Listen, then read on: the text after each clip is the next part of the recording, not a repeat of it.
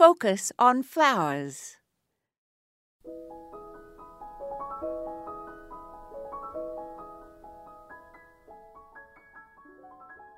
English country gardens were described by Mary Russell Mitford as having walls covered with hollyhocks, roses, honeysuckles, and beds full of tulips, pinks, larkspurs, peonies, stocks, and carnations.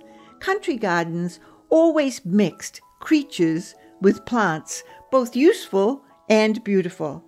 The writer Thomas Hardy was born in a thatched cottage built by his grandfather in the Dorset countryside.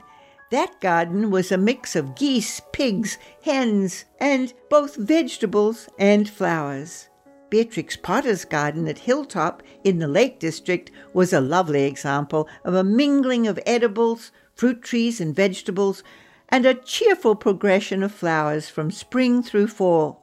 From its signature long path through the garden, visitors admired foxgloves and verbascum, moss roses and currants, and red carnations and strawberries, winningly interspersed.